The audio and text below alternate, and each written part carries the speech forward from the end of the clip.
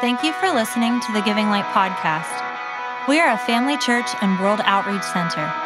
Our heart is to empower you to walk in true freedom and equip you to impact your world. Please visit our website at givinglight.org to learn more about us and our many resources, including original music by Brave Music, e-courses for leaders, tools for raising powerful kids, and more. If you would like to support Giving Light financially, visit our Give Online page to choose the best giving method for you. Thanks again for joining us, and enjoy this message. Thank you, Jesus. Father, I just thank you, God, for your presence that is here. God, I thank you that you are always enough. Father, you're a good Father. You're a generous Father. So, God, we just thank you, God, for all that you are. God, you're generous towards us, and God, we want to be generous back to you and to the world. In Jesus' name, amen. Amen. Now, that video kind of summed up my message. So if you forget everything else, go back and watch that. But I'm going to break it down for you guys. So did you know that God, the nature of God is generous? It isn't just an attribute of his. It's not just when he feels like it. It's actually a part of who he is. His very nature is generous. That means everything he does is generous. He can't be separated from it. John 3:16, for God so loved the world that he gave his only begotten son. It was never a thought in God's mind not to give because it's part of who he is. So his nature of love compelled him to give. Now, giving is one thing. Generosity is a specific type of giving. And the way that I explain this to the kids, because this word generosity, how many of you remember my word last year? Connection. And you heard a lot about it. So generosity is the one that's like burning inside of me. And so I've been teaching the kids about it. And so the way I explain generosity to them is, how many of you, raise your hand, or don't raise your hand, you have more than one pair of shoes? I have, my shoes are stacked on my shoes. So, but pretend I had no shoes, which I didn't have any on when I came up here. Okay, just pretend I did not have any shoes. Now, if you gave me a pair of shoes, that would be beautiful. That would be so awesome. I would thank you so much. But that wouldn't be generosity. Generosity is giving more than enough. So if you gave me 4 pair of shoes, that would be generous of you. So generosity is always more than enough. That's the literal definition of the word generosity. I'm not just making that up. Is more than is needed. So God gave his son for us. God so loved the world that he gave his only begotten son, that whosoever should believe in him should not perish but have not just life, but everlasting life, abundant life, eternal life, right? So can you see how the very nature of God is generous? It can't be separated. So scarcity, and this is what the video said, scarcity is not caused by a lack of resources. Rather, the problem is our mindset that God can't be trusted. Maybe there isn't enough. Maybe God is holding out on me and I need to take matters into my own hands. So these things happen very subtly in our mind. It's not like we would say, yes, I trust God. Like I believe everybody in this room would say, yes, I trust God. So these things happen very subtly. They come in and they say, God can't be trusted. You have to take things into your own hands or else there won't be enough. So we really want to, I'm asking God, convict me every time that it is not a generous thought. I'm not remembering the very generous nature of God. Make me aware of that because I want to come into alignment with who you are. And so, does scarcity exist within God? You can answer that. No.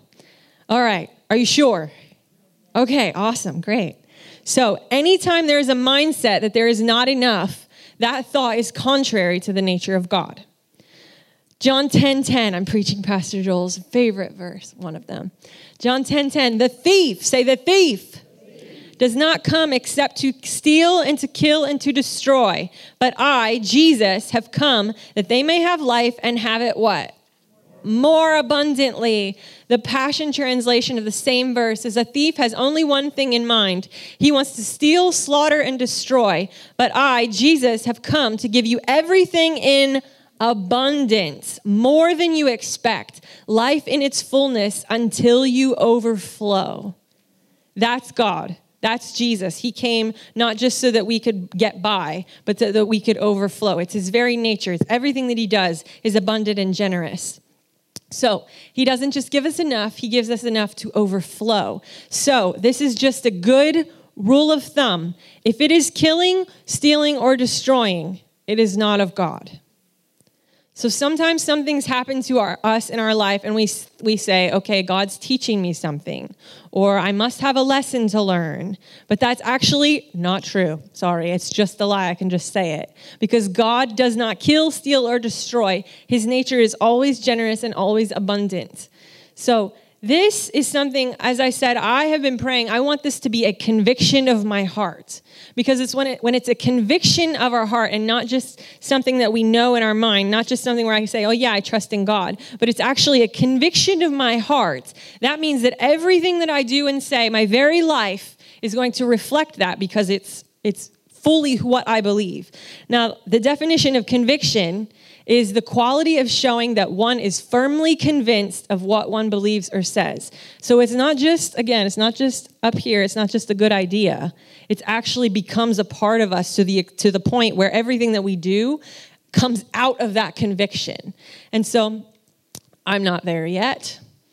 I'm not, but I'm working on it.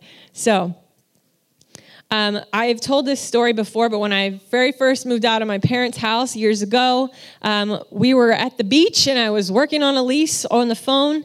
And my dad, being a loving, caring father, he said, "Are you sure you can afford this?" And I just remember this moment. It like flew out of my mouth faster than I knew it was happening. I said, "My God shall supply all my needs according to his riches and glory in Christ Jesus. I either believe it or I don't." And I was like, well, that was kind of direct. But it just like happened. Now, of course, my dad wants to make sure, and don't step out when it's foolish to step out. But it was a moment of conviction that rose out of me that said, my God shall supply. And I believe that with every fiber of my being. So that's what I want. I want these things to be so deep in me and in us that everything that we do and say comes out of a conviction that God is a generous God, that he is always enough. So can we say, God is not withholding from me. There is always enough in God. All right. So I want to talk a little bit about what happens. These are those subtle things that happens that come in when we don't believe in the generosity of God. And one of them is that we don't trust God. So we might say it, but our thoughts and our actions subtly doubt that God will take care of us. Guys, this is hard sometimes. There's no shame in any of this. But sometimes this is hard to do when what you see is not lining up with what you believe, right? So, but what happens is we subtly begin to not trust God. Now, remember the garden. I'm not going to preach this whole thing because I don't have time, but Adam and Eve, what happens? The liar, the enemy, the thief came in and said, God is withholding from you. God doesn't want you to have this because he's holding it back from you. He's withholding. And so what did they do? They took the only thing that was not theirs and they immediately hid themselves. So, what happens a lot of times is we don't give, or we take what's not ours. We live in a scarcity mindset, and then we become self-protective. You're not going to take what's mine. You're not going to take something because I'm going to run out. And so that mindset starts to come in. And so many times we don't give because we're protecting ourselves. So we believe things like, if I give, they will want more than I have to offer. I've had these thoughts. If I give, well, then I will run out. If I give, there will not be enough for me. Who's going to take care of me if I give?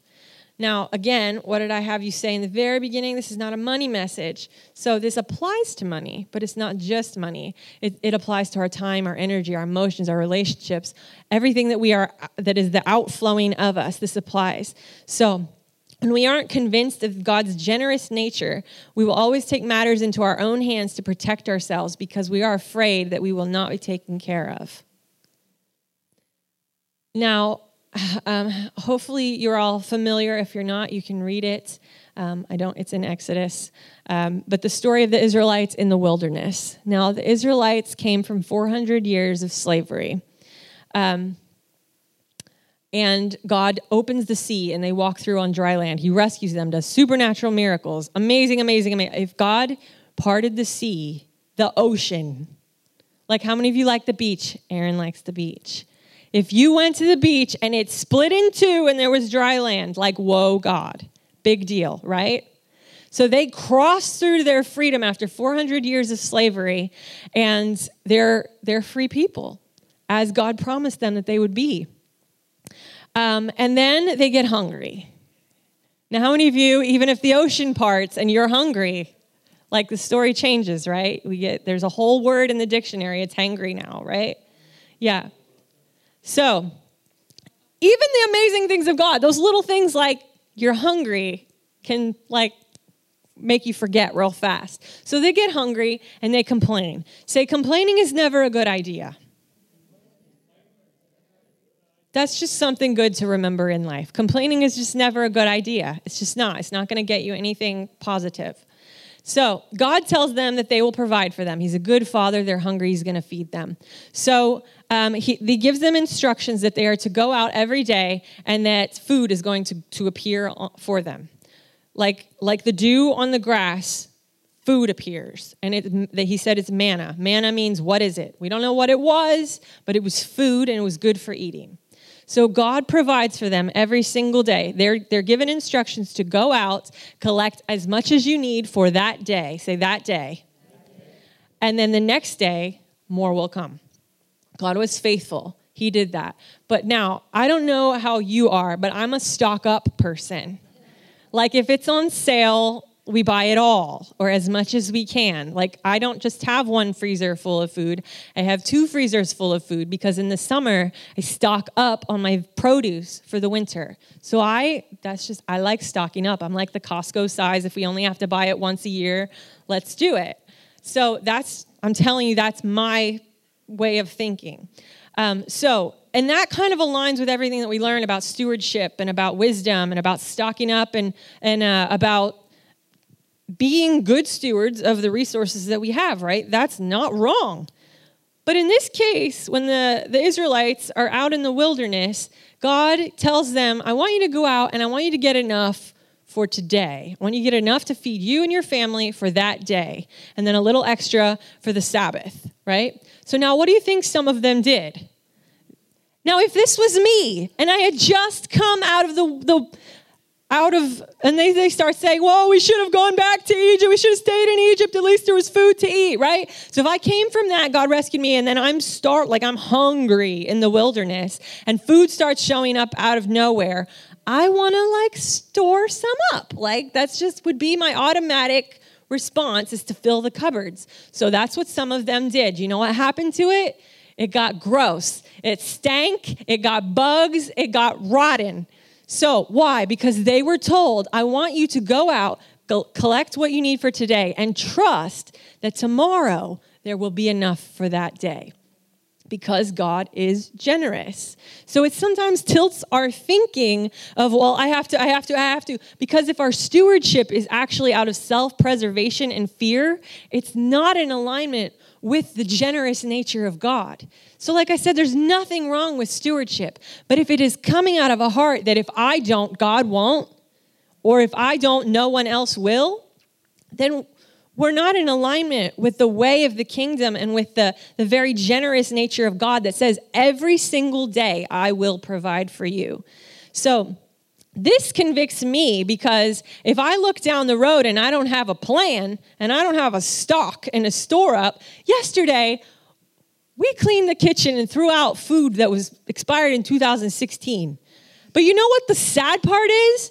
I had bought more of the same food. Because I'm like, oh, we're 3/4 down. We need to buy another one, right? So I was upset with myself because I was wasting all this food. So if we have that mindset of, I have to have enough, instead, and even subtly, it doesn't have to be like a panic thing, but just those subtle thoughts of, if I don't, then God won't. Those are the things that we want to start to chip away at and say, no, I am stewardship out of an act of worship to my God who is abundant and generous, and I want to care for the resources that he has put in my hands, not because we don't believe that he will supply all our needs according to his riches and glory in Christ Jesus. All right. So again, when we don't believe in the generous nature of God, we live in a mindset or a lifestyle of self-preservation. And we start to take and get everything that we can because we have to look out for us. We have to take care of ourselves. So, should we be hard workers? Yes. Should we be stewardful? Yes. I can't preach you those messages, so we just have to say, yes, be stewardful, be hard workers. But as believers, we are never outside of him. We're never doing it on our own because we are in him, Christ, the hope of glory, right? So everything that we do is only in partnership with God. It's not separate from God. It's in partnership with God, who is the source of all. So are you with me? Awesome. So Psalm 127, 1 through 2 says, if God's grace doesn't help the builders, they will labor in vain to build the house. If God's mercy doesn't protect the city, all the sentries will circle it in vain. It really is senseless to work so hard from early morning till late at night, toiling to make a living for fear of not having enough. God can provide for his lovers even while they sleep. Now, it doesn't say there's anything wrong with hard work. It doesn't say there's anything wrong with long hours. It says there's something wrong when we're doing that without him, outside of him, because he can take care of us even while we sleep. So hopefully you're not sleeping at work and trying to kill two birds with one stone. So we don't work hard in fear of not having enough. That's the bottom line. So outside of God, human nature is self-preservation. It's protecting ourselves. But inside of God, abundant life, inside of his abundant life, we can give freely. So our mindset begins to change, and we work hard because our work is worship, and we were created for it. The very first thing God told us to do was take care of the garden, be fruitful and multiply. So work is not wrong, but it's not punishment either. And it's not because we're going to run out, because he is the ultimate source of all. So it's actually my honor to work instead of my punishment. And if I don't, then whatever. So now, another thing, when we aren't convinced of the generous nature of God, we miss out on the fullness of our inheritance as heirs of God. So we sang a whole song today about being a child of God. Now, the Israelites, they were used to being slaves. Remember, 400 years, that's generations of people that were used to being slaves. So they had a slave way of thinking. They had there will not be enough because they lived in scarcity and lack all the time. In fact, when things got worse, the Egyptians took their supplies, shorted their supplies, so they had to work even harder with less. So that's what they're used to. But you know what the reality was, is that they were the promised heirs of God. They were the promised children to Abraham, Isaac, and Jacob. They're God's holy people, but they didn't know that. And so they, because of their mindset, because of their experience and their mindset, they didn't know that they were heirs of God. They didn't know that they were actually God's dream come true. They were that promise in the flesh.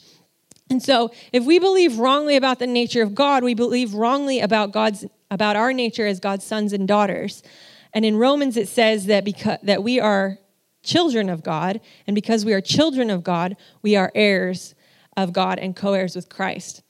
So that means that his abundance is my abundance. Say, his abundance is my abundance.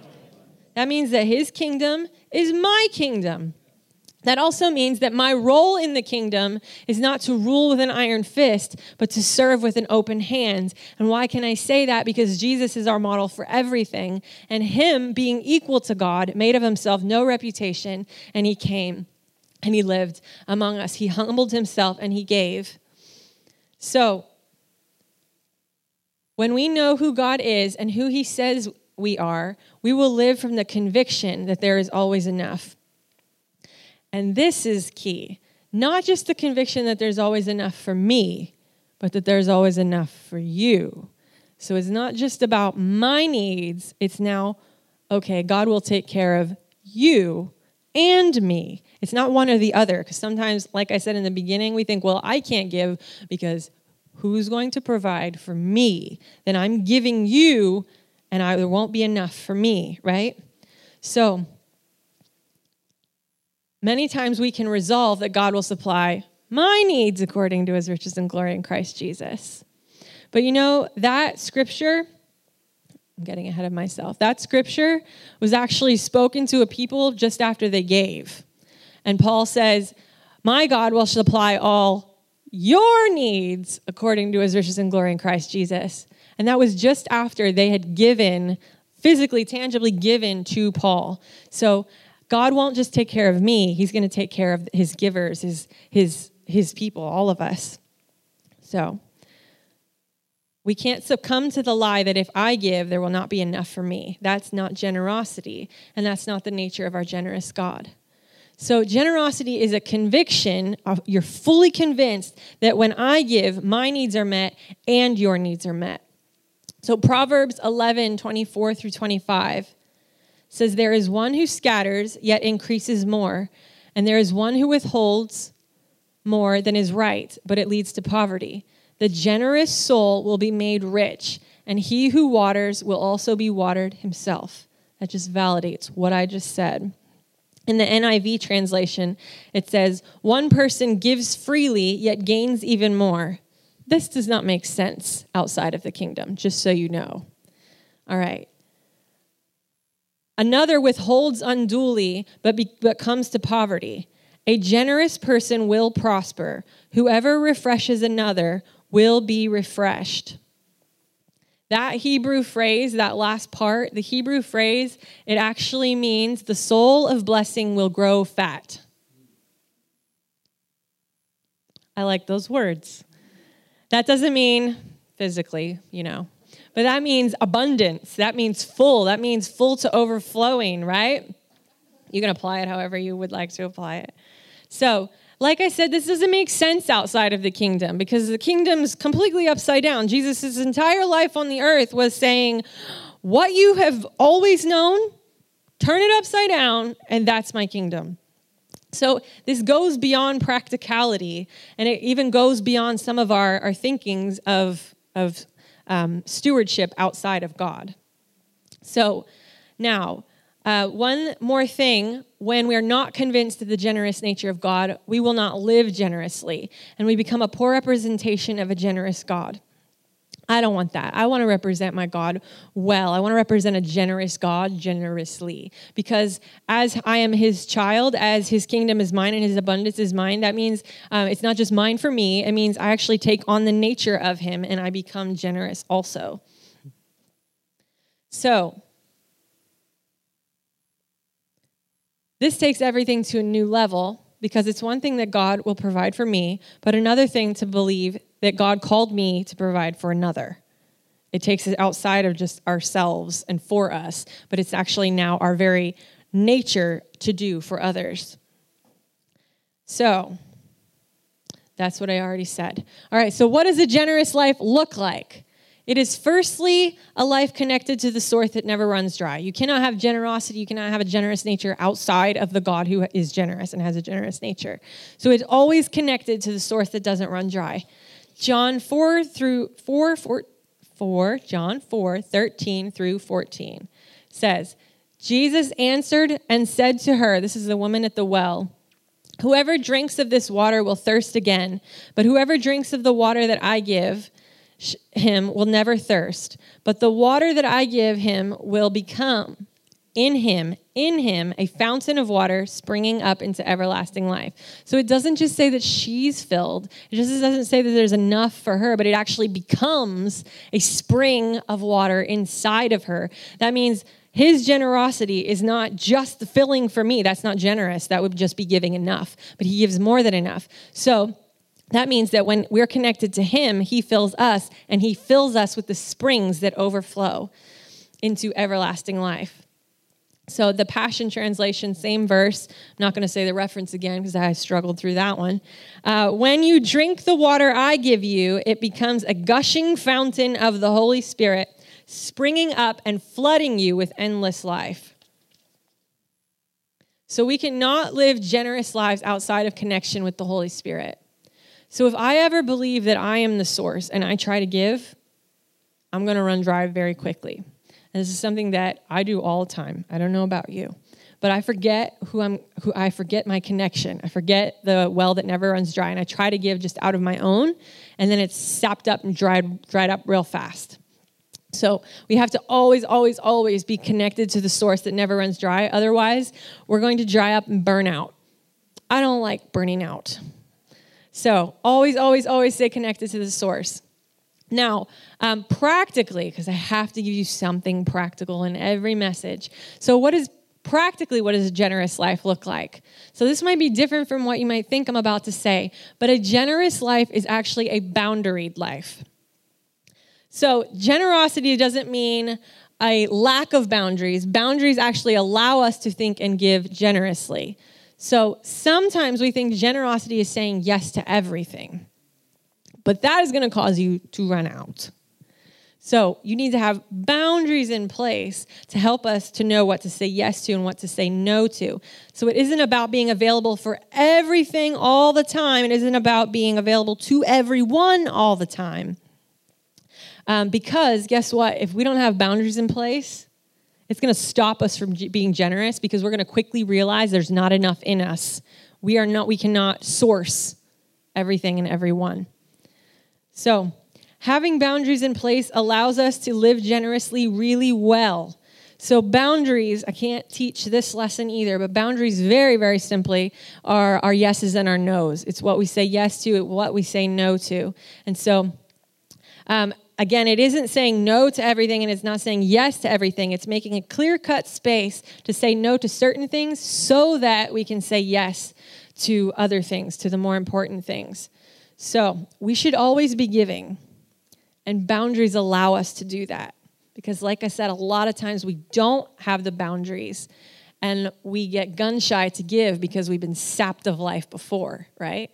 So having boundaries actually keeps us in a place, in a position to where we can always be generous. So, all right, what does this look like practically? That means that when you see a need or someone asks you for something, you don't decide that you cannot be generous because that would not be the nature of God. Instead, you determine what your generosity will look like. So it's this shift in thinking that I have to say, I can't be generous because there's not enough. There's not enough in me. That's like that scarcity mindset. So it's not deciding that you can't be generous. It's deciding what generosity will look like. That's a powerful decision to have that boundary in place so that I can respond to you powerfully instead of powerlessly and believing I can't because there's not enough, right? So very, very practically, if someone asks you for help to do something, tell them ahead of time, I have from this time to this time, and then keep your word. That is setting a boundary. It's scheduling it right into your life. It's not when somebody asks you, can you do something? And there will be times that you can say no, there's nothing wrong with that. But your heart is not I can't. So boundaries allow us to live powerfully. You say, okay, I can help you from 3 o'clock to 4 o'clock. And then when it hits 4 o'clock, you can say, hey, my time is up. I have to go. Having that boundary in place ahead of time allows you to live this life. So if somebody's doing a meal train, or if you're asked to bring something to a party or your kid's school, whatever it is, determine ahead of time. Okay, I don't have time to bake 500 cupcakes. I'm going to go get one of those awesome Costco trays of cookies for $10, right? That is creating ahead of time a boundary that's not going to sap you of life, but still allows you to be generous, right? All right, so if you notice a need, but you can't commit your whole life to it, sometimes, especially us ones who are so driven to help people, we'll see a need and we get so overwhelmed because I don't have the capacity to help this, but my heart is so connected to it. So we have to decide ahead of time, okay, I cannot do it all. God, I put that in your hands. What is the one thing that I can do? Do you see how it goes from a no to an always generous mindset? Because I'm connected to the God who is always enough, and he's going to help me to navigate how I can give, when I can give, where I can give. And guess what? I'm a strategies person. There's always a way. There's always a solution. So even if it's just you know if someone else would be a good connection for them, there's always a way that we can be generous. It just sometimes goes outside of our normal thinking of what that looks like. So again, boundaries allow us to live a generous life. So you can't help everybody, but you can help somebody. You can't do everything, but you can do something. So we can all work on our boundaries of just that quick thinking of, okay, I am going to live a generous life. I need to put the boundaries in place to help me to do that well. So now I'm going to say the exact opposite of what I just said. Are you ready? All right. I don't want to give you the false idea that because we are generous, it never costs us something. So, again, this shifts our thinking. I just gave you permission to say no, to have boundaries, to not say yes to everything, right? But that does not mean that it is never going to cost us something. God so loved the world that he gave his only son. It did cost him something, right? So there will be times in a generous life when God will ask you to go beyond our boundaries. And guess what? When that happens, his boundaries become our boundaries. He always reserves the right to speak in and change our plans. But we have to always be connected to him in order for this to happen. So in the midst of our powerful living, our boundary life, we are always subject to the King of Kings and the Lord of Lords, not out of punishment, not with an iron fist, but because he is generous, because he is open-handed, because we are sons and daughters of the living God, because we are heirs of God and therefore royal in his kingdom. We always submit to him. So a scripture that shows this is 2 Samuel 24. The story here is that, don't put the verse up yet. But sorry, good job. The story here is that God told David through a prophet to go and build an altar on the property of this guy. His name starts with an A. So David went to this man, and the man saw the king coming, and this is the king. So he says, what can I give you? You can have, whatever I have is yours. You don't need to buy it. You can just have it. He's honoring the king. And so David, now you can put it up. David says, 2 Samuel 24, but the king replied to Araunah, no, I insist on paying you for it. I will not sacrifice to the Lord my God burnt offerings that cost me nothing. So there is always a cost, and that cost is we are attached to the well that never runs dry. We submit to the King of Kings and the Lord of Lords. And that, again, that's not a punishment, that's an honor. So Bill Johnson, you may have heard this, he says, fire always falls on the sacrifice. A sacrifice is laying down something of value for something of greater value. You can't give God something that he won't bless. That's the mindset. The mindset is not, I have to give this sacrifice, and I trust that God will take care of me. No, it's a fully committed decision that God, I worship you, and I will lay my life down knowing that I cannot give to you and you not bless it because you are a generous God. So it takes great love and great faith to live a generous life. Great love that compels us to give all for the sake of love, and great faith to believe that the reward of love will always outweigh the cost. For God so loved the world that he gave. Why? Because those who believed in him would not perish but have everlasting life. The reward of love will always outweigh the cost.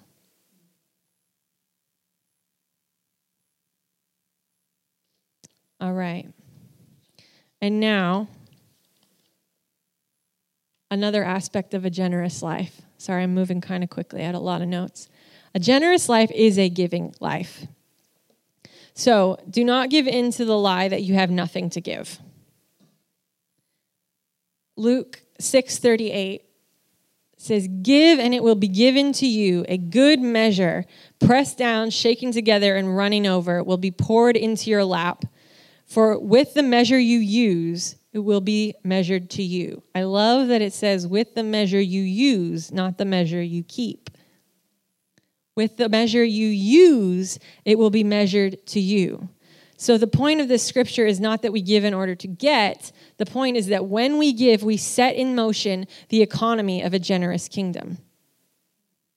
So by me giving, I enact the economy of the kingdom because the economy of the kingdom is generous. It's always more than enough. So we don't give to meet our own needs because we have our needs fully supplied by our Father in heaven. So we are kings and priests in a kingdom that does not have lack. It's a kingdom where the economy is generosity. It's always enough. And generosity is an abundance in heart. Say, generosity is an abundance of heart. Now, I believe that we should all be generous with our giving, of our financial giving. It's commanded in the Bible. I'm not going to teach that today. I don't have time. But I do believe that we sometimes miss out on miracles when we don't give out of an idea that there's not going to be enough for us. So I just challenge myself included that when we give in an act of worship, just watch and see what God does. We at our house, we started putting Post-it notes of financial miracles on our fridge, just because it just shows how God, it just reminds us how God is going to come through for us. So, I could tell you stories of how giving changed my life, but I don't have time. So, I know, maybe at the end, we'll see. 1 Timothy 6, 17 through 19. This is the Passion Translation. It says, to all the rich of this world, I command you not to be wrapped in thoughts of pride over your prosperity or rely on your wealth, for your riches are unreliable and nothing compared to the living God. Trust instead in the one who has lavished upon us all good things, fulfilling our every need. Remind the wealthy to be rich in good works of extravagant generosity, willing to share with others. This will provide a beautiful foundation for their lives and secure for them a great future as they lay their hands upon the true meaning of life. So, what secures a great future? Most of us think money in the bank, right? That's like 401k. Like, you need to be secure for the future, right? But that scripture says that extravagant generosity, not wrong to have any of that. Have money in the bank if you can, awesome. But extravagant generosity builds a beautiful foundation for their lives and secures for them a great future as they lay their hands upon the true meaning of life. So, give in your finances. Be generous. It doesn't have to mean everything. It could just mean one thing. And then just see. When you give knowing that God is a generous God, then we can actually say, all right, God, I'm going to give. And I'm going to watch and see that you are a God who keeps your word, that you are a generous God. Just do it as an experiment, and then let me know what happens. That'll be a good, exciting thing for both of us. All right. So, but generosity also goes beyond our finances. We can learn to think generously. Al Toledo says, the essence of the gospel is generosity. As leaders, and I say as believers, we are called to follow the Lord's example of incredible liberality in all of his dealings with the world. Brene Brown says, what is the hypothesis of generosity? What is the most generous assumption you can make about this person's intentions or what this person said? Now, this goes to our thinking. So how many of you, on a daily basis, both hands raised for me, see something in this world and say, that person is an idiot? If you're on the internet, if you live a life in this world, every day I go, why? Right? So we assume things all the time. We assume people's motives. We assume they're wise. We assume their needs, all these things, right? But when we assume generously towards people, it allows us to go from a place of self-preservation, fear, and judgment to open-handed, an open heart, and an open mind so that we can love them, value them, and see the gold in them. So, if Jesus died for us while we were yet sinners, while we were idiots, if you have a problem with that word, I'm sorry. While we were foolish, we were outside of him, if he saw us, and the very nature of the prophetic is to see the gold in someone. So it's also a challenge for us to think generously. So that means, Brene Brown, so she says, what if they're doing the best that they can? She was challenged with this thought. So it really, and her response was, there is no way they are doing the best that they can. So when you start to ask that question with a generous mindset of what if they're doing the best that they can, it changes everything. It allows you to have compassion and empathy. It opens you up to have connection and relationship, to actually ask them, to find out what is going in their life, instead of that snap judgment of, there's no way.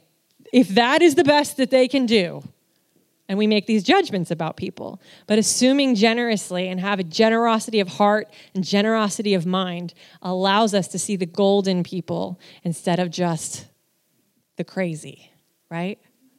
So it's not just about generosity of tangible giving, though that is very included. It is also an inward, a heart generosity of assuming generously of a person that God created, no matter how dumb they are. God made them and he loves them. Right? I could say it fancier, but it's just the way we think. So, all right. So, Jesus is the ultimate example of being generous in heart towards people. Look at the Bible. Got a bunch of people who are messes. And I was thinking about the Israelites who stored up the food and then it went bad. And I was thinking, sometimes we give Bible characters a really bad rap. But guess what? God calls them champions. He calls them heroes because he always assumes generously. He always sees us for who we truly are and not our messes. So, all right. Now, in closing, this is a little bit of a review. God is generous in nature. It's not a mood. It's not a feeling. It's not a characteristic. It is who he is. It's a part of him. He cannot not be generous. James 1:17 in the Passion Translation. Every gift God freely gives us is good and perfect, streaming down from the Father of lights, who shines from the heavens with no hidden shadow or darkness, and is never subject to change. Other translations say he doesn't change his mind. So every good and perfect gift comes from him because it's who he is. So again, we will never run dry as long as we stay connected to the source. His abundance is my abundance. So as long as I stay locked into him, I can live a generous, abundant life. Remember that generosity is worship to the God who is always enough.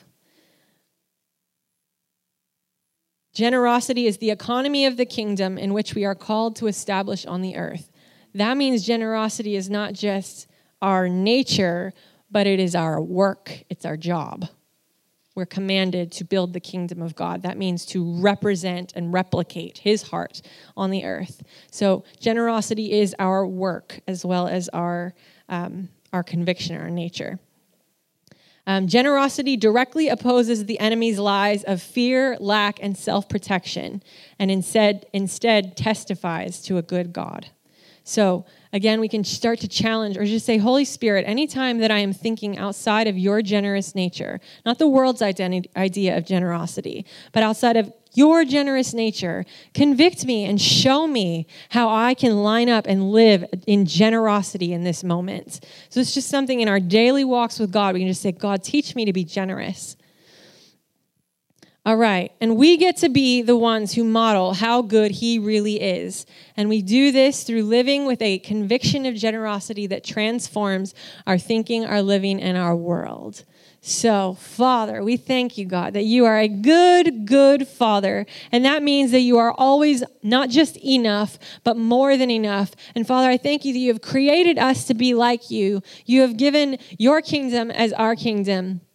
And so, Father, we thank you that we, or I'll say I, and you can say for yourself, I say yes to the work of generosity, of building your kingdom. I say yes to aligning myself and allowing the Holy Spirit to teach me to be generous, not just so that my needs can be fulfilled, but so that I can overflow and actually cultivate and create a kingdom, a world of generosity. And so, Father, I bless each one. Father, I thank you that you do bless us, pressed down, shaken together, and running over. Father, you are so good.